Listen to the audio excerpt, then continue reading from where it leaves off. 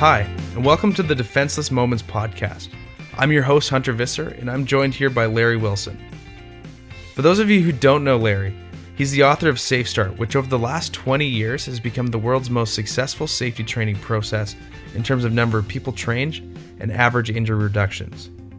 SafeStart teaches us how to manage the human factors or states of rushing, frustration, fatigue, and complacency, and how they lead to critical errors like taking your eyes off task, taking your mind off task, ending up or being in the line of fire, or losing your balance, traction, grip.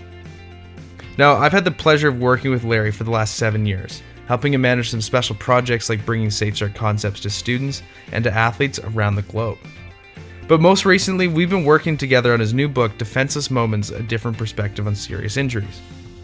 In this podcast series, we're going to dive a little bit deeper into each chapter and share some of the stories and the ideas that weren't included in the book. Now, each of these stories or ideas, they came as Larry was working as a BBS consultant and as he was writing SafeStart. If you haven't had a chance to read the book or read the articles that are going out in magazines all over the globe, make sure to check out the episode notes for the link to the webpage with each article, as well as a link to the Amazon page where you can actually purchase a copy.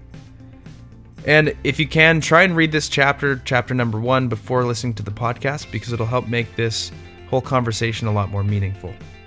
But before getting into the interview, I want to share a quick audio clip of Larry giving us a preview of what he writes about in Chapter 1, Hazards or Human Error. If you think about all the people that you know well, your family, friends, coworkers, people who would tell you the truth, were the majority of their serious injuries caused primarily by the hazards, or were the majority of their serious injuries caused primarily because they made 2 critical errors at exactly the same time? So in other words, what's really more important, hazards or human error? I hope you enjoy the series. Let me introduce our guest. So Larry, can you tell me a little bit more about your book and how it came about? Well, sure, Hunter. It started out as 12 sequential articles that were going to be published in safety. Well, they're currently being published in safety magazines in the United States, Mexico, Colombia, Chile, Brazil, United Kingdom, Ireland, Russia, India, and I believe we're likely going to also get the Philippines and potentially France, Spain, and Italy. But the idea for putting them into a book happened, and it's an easy read. It's not difficult. It's not highly technical stuff. So there's also some companies have already started, getting them for all their supervisors, managers. One company even for all of their employees.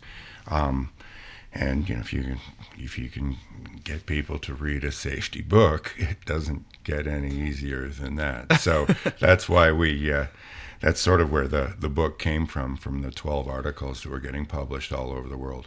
Yeah, so as you're listening, if you hear us talk about a chapter or an article, depending on how you're reading this through a magazine or online or through the book, we sort of interchange those two messages. So let's get started. So Larry, let's start back to Chapter 1, Hazards or Human Error. We know SafeStart's now 21 years old. When did you begin this journey, and what was it like when you started? Well, yeah, it was, first of all, it's a long time ago, and many moons ago, as they'd say, yes. But the safety world back then, if you will, was just getting their hands around multi-elemented safety management systems that could be audited.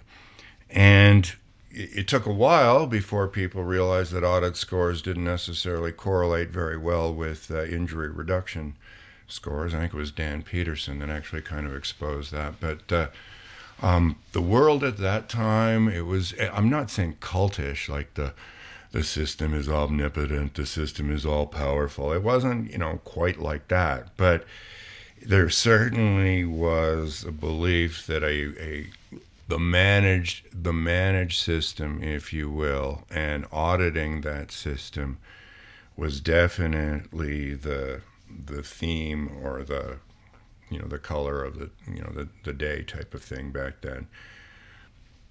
And it was early I was doing traditional behavior-based safety, one of the oldest ones, which was pretty much about the rules, procedures, personal protective equipment, standards, tools and equipment, procedures and orderliness, those kinds of system type of rule booky things. And you were going out and teaching supervisors to observe and coach people positively with these things. And one of the first jobs that I got was with a very large provincial electrical utility. They had different divisions: nuclear power, hydroelectric, thermal. They had cogen as well. And when I was at one of the nukes, everything there was very highly regulated. If you can imagine, lots of layers of redundancy for things, a lot of system, and very low injury rates.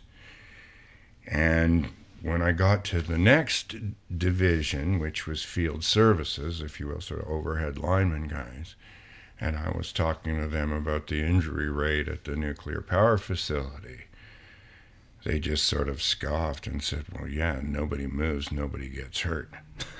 And I know, and the reason it's funny, too, is because, I don't know if they bit, but I didn't see a lot of movement at the nuclear power facility. In terms of people not moving, there was plenty of it there for sure. So, yeah, I can't help but thinking of Homer Simpson sleeping there at the controls. Well, I know, but it's funny. It's funny, but the humor almost, unfortunately, was part of what disguised the simplicity. Nobody moves, nobody gets hurt. And, it would take me a while before I would actually realize just how significant that was. And partially was, because it was kind of funny. There wasn't necessarily a lot of movement there at the nuke. But I got to this, one of the thermal divisions, and they had a fairly significant construction project, I think, with two new turbines that they were putting in.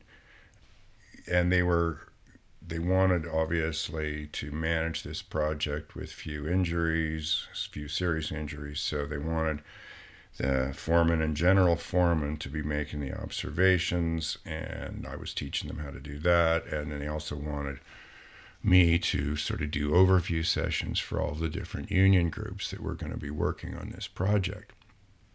What I didn't know is that they were actually going to do some of the union groups themselves in terms of the overview sessions, and that I was just going to get the ones that were going to be more difficult, if you will. Bit of a hired gun, you might say. Well, no, but they're definitely giving me they took the insulators, they gave me the iron workers, for instance, right? Yeah. And you could feel the negativity with the ironworkers when they came in, but it wasn't. It was interesting though. It wasn't. It was more of a like we know, but we'll see what they. I go through the usual checklist about the critical behaviors and the rules and procedures, the personal protective equipment standards, and so on the card. And we get to the morning coffee break. And everybody clears out except for this one guy who's just sitting there. And I said, you don't want a coffee? And he goes, why do you keep calling them hazards? And I said, well, you don't have a source of danger. You can't get hurt. And he goes, I guess. And I said, well, what do you call them? And he says, we just call them mistakes. And again, so simple, so pure, why, what are they going to do? Get together every morning and talk about the gravity? Guys, the gravity's here again today. It was here yesterday. It's probably going to be here tomorrow too, so for them, there's no sense talking about the hazards. It's just about making a mistake with the ever-present hazard. So again, so simple. Had you ever thought of it that way? Well, no. And partially that,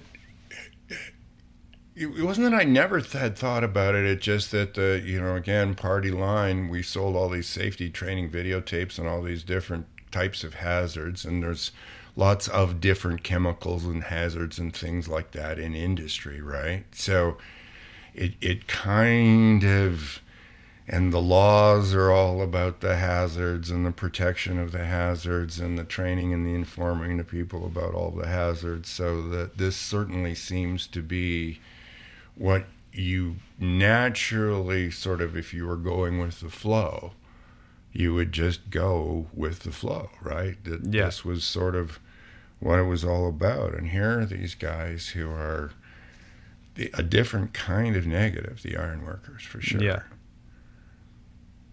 But they've kind of got it figured out. They weren't about the hazards. They were, for them, it was just about the mistakes. But the system of the, and everybody believing in, the system being, all powerful, all, omnipotent kind of thing. We're just not working the system well enough, was also supported a lot by that. When somebody did experience a serious injury, it was also very common to see that a rule or a procedure or a piece of personal protective equipment wasn't used. Was anybody looking beyond why they hadn't used it? Well, see, in this was where, the behavior-based safety, community, if you will, came in, because they said, well, we've got an answer to these deliberate decisions, or we've got a way to change this, because, the problem with safety consequences is that they're late, they're uncertain, and they're very negative, but because they're, not right away quite often, and because it's not for sure, just like smoking cigarettes, people are willing to take those kinds of risks, right? Yeah. So the whole idea of that these observations where we're going to bring in soon certain positive consequences, soon certain negative consequences, and we're going to be able to change behavior without the consequences having to be big. That, I'll get into this later on, but even though that isn't what made behavior-based safety actually work in terms of the injury reductions, it was very plausible at the time, right? But I then got another job at a railroad, and this was another big place, like about 3,000 people. It might have even been as many as 5,000 people. And I'm going in there to do the traditional BBS thing about the rules, the procedures, and the personal protective equipment standards. But I had no idea that, I think it was like a week, less than 10 days before I got there, this guy who had been there for 37 years and was super popular. I mean, I didn't realize everybody at the railroad had been, 30 years was nothing there. But this guy was super popular. He was pulling on this great big lug wrench or something in the switching yard. I'm not sure what it was, but anyhow, this thing let go. He fell backwards. He hit a sharp corner just underneath his hard hat, and they told me that he was like dead within 10 seconds. Wow. And they're all looking at me going, how would anything on your card here have prevented Bill's fatality? That must have been hard to come up against. Well, I mean, I was like, I just come from Hollywood, so I'm wearing like a super fancy suit and tie and shoes, and I looked like GQ. I'm sure none of that helped at all there in the diesel locomotive shop either, but that I had absolutely no answer to this question whatsoever, like nothing. What did you say to him? I said, well, I know it wouldn't have prevented this fatality, but there's like a lot of good stuff on the card, don't you think, right? Like that you should be paid attention to. And so this, as you can imagine, did not go well. And I'm doing a whole bunch of these overview sessions, and I'm just getting riddled full of holes up there. And I know, like I said, the suit probably didn't help anything in the whole GQ, whatever. But I go into when I get back to the office, I go in to talk to my dad because it was like a small family business at the time, and I am hopping mad because we were representing everybody who was anybody in terms of behavior-based safety at the time in Canada, and it's kind of like a used car lot. I didn't care whether you bought the Ford or the Chevy as long as you got it from us, and we get between 15 and 45 cents in the dollar, and we were brokering everybody. Like I said, anybody was anybody. And I went into my dad's office and I said, I can't believe that all of these people with all of their PhDs and everything else, not one of them has got this human error thing figured out.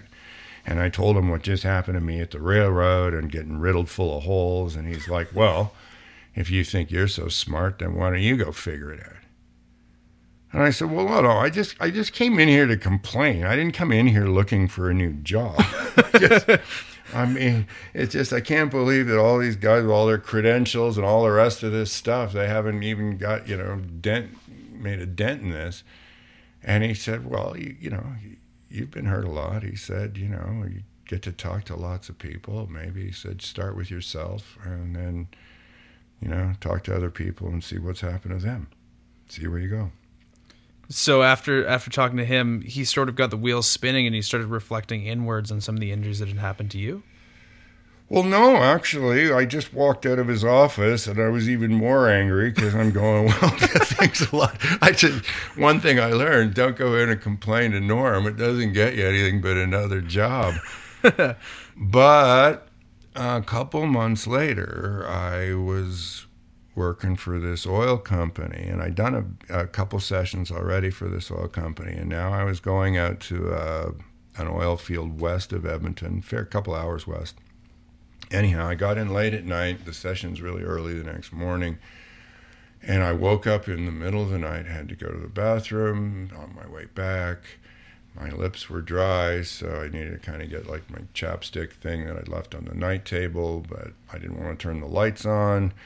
And I'm rummaging around. I can't find it. I mean, for those of you who are familiar with Safe Start, you know this story from unit number 1. But I know there's exactly where there's a spare chapstick thing in my gym bag, which is on the couch. So I step over to go get it. And I forgot that I'd moved my shoes out of the way in case I did have to get up in the middle of the night. And when my foot kind of half hit the shoe, my ankle rolled over. I start to fall. I put my hands in front of me. There's a shirt that I'd folded on the coffee table, and my left hand hit the shirt, and it swung out, and the coffee table hit me and broke my fall right above my right eye, like just in the eyebrow. And I put my hand up, and it was instantly wet, so I was like, oh, no. So go into the bathroom, turn the lights on, and sure enough, I've got a pretty doozy cut right there. But it's right in the eyebrow, so I think if I just maybe get some ice and go to sleep, I'll be all right, because I got to get up really early in the morning. And teaching the class the next day with these huge, like there's almost 2 black eyes now, because the black had actually drifted underneath the nose and was underneath the other eye as well. No. And so, again, same sort of thing happened. I get through the first part of this, and I've gone through the checklist and the rules and procedures and the personal protective equipment standards and tools and equipment and procedures and orderliness. And we get to the morning coffee break, and there's this one guy just sitting there, and I said, don't you want a coffee? And he's just looking at the card, and he looks at me, and he said, how would anything on this card have prevented your injury there? And I'm like, well, it wouldn't, but there's like a lot of good stuff in the card, right? Don't you think you should be paying more attention to it? He's like, yeah, well, yes. But he said, it's obviously not a complete solution, is it? And so that's when I really, in terms of the wheels really starting to turn. That's definitely when they really started to turn. But another kind of set of wheels started turning on the way back to the airport, because I'm riding with the corporate safety pro, and he said, thank goodness you didn't go for stitches. And I said, why not? And he said, well, because then you would have been a recordable injury.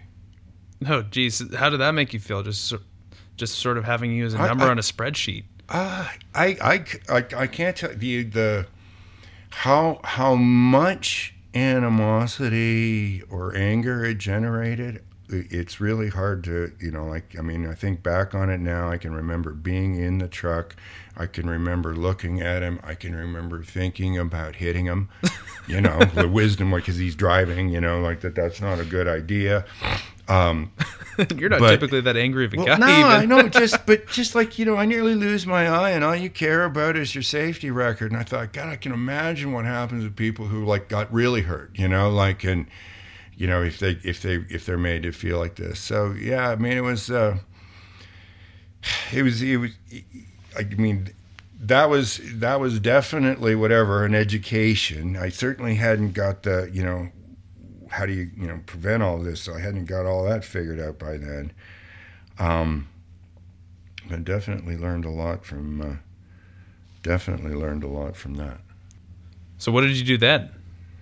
Well, basically, I just sort of took my dad's advice. I mean, I now had this black eye and a scar over my eye that I could go talk to people about, and I also, had a thing falling asleep at the wheel a few years before that. So I started talking to people about those kinds of things.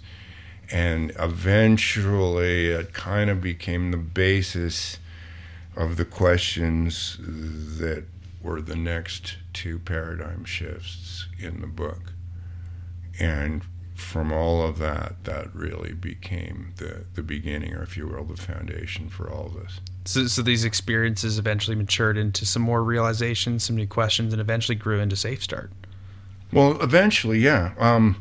But it's certainly a lot of these things all kind of coming together, right? I wasn't really looking, but what ended up getting in your way was reality got in your way. You didn't have a complete solution, and you didn't have it for them when Bill died at the railroad, and you didn't have it for yourself when you nearly took your eye out. And I'm not sure. The one at the railroad was pretty motivating, but certainly the eye thing was obviously a little closer to home. But it was also just the sense I was getting when I was talking to other people about all of this stuff too, that I wasn't the only one who knew that there was something missing still, that there was a piece to the puzzle that it was a significant piece, and nobody had quite figured it out yet. So I guess that brings us back to the beginning of the question that is the title of Chapter 1. What is it? Is it hazard or is it human error? Well, in most cases, it's both. You need both. Just like in system failure, human error, it's usually both. But it's even common at conferences in this day and age to hear people say, nobody ever comes to work planning to have a serious workplace injury. Nobody's ever trying to get hurt. And that's true for 100% of the people, 100% of the times, whether it's a serious injury or whether it's just banging your shin. So, given that nobody is ever trying to get hurt, something unexpected had to happen. And one of the things we'll look at in the very next paradigm shift is, well, how often is that human error? And a lot of people, that's a real eye-opener for them when they see that one. Yeah. Okay, well, Larry, thank you so much. That brings us to the end of our first episode of the Defenseless Moments podcast. Like I said before, every month we're going to be unpacking a new chapter, a new article in the series, and we're going to hear the story behind where and how Larry discovers these paradigm shifts. So, Larry, thank you so much, and we look forward to the next month's episode. All right. I'll talk to you then.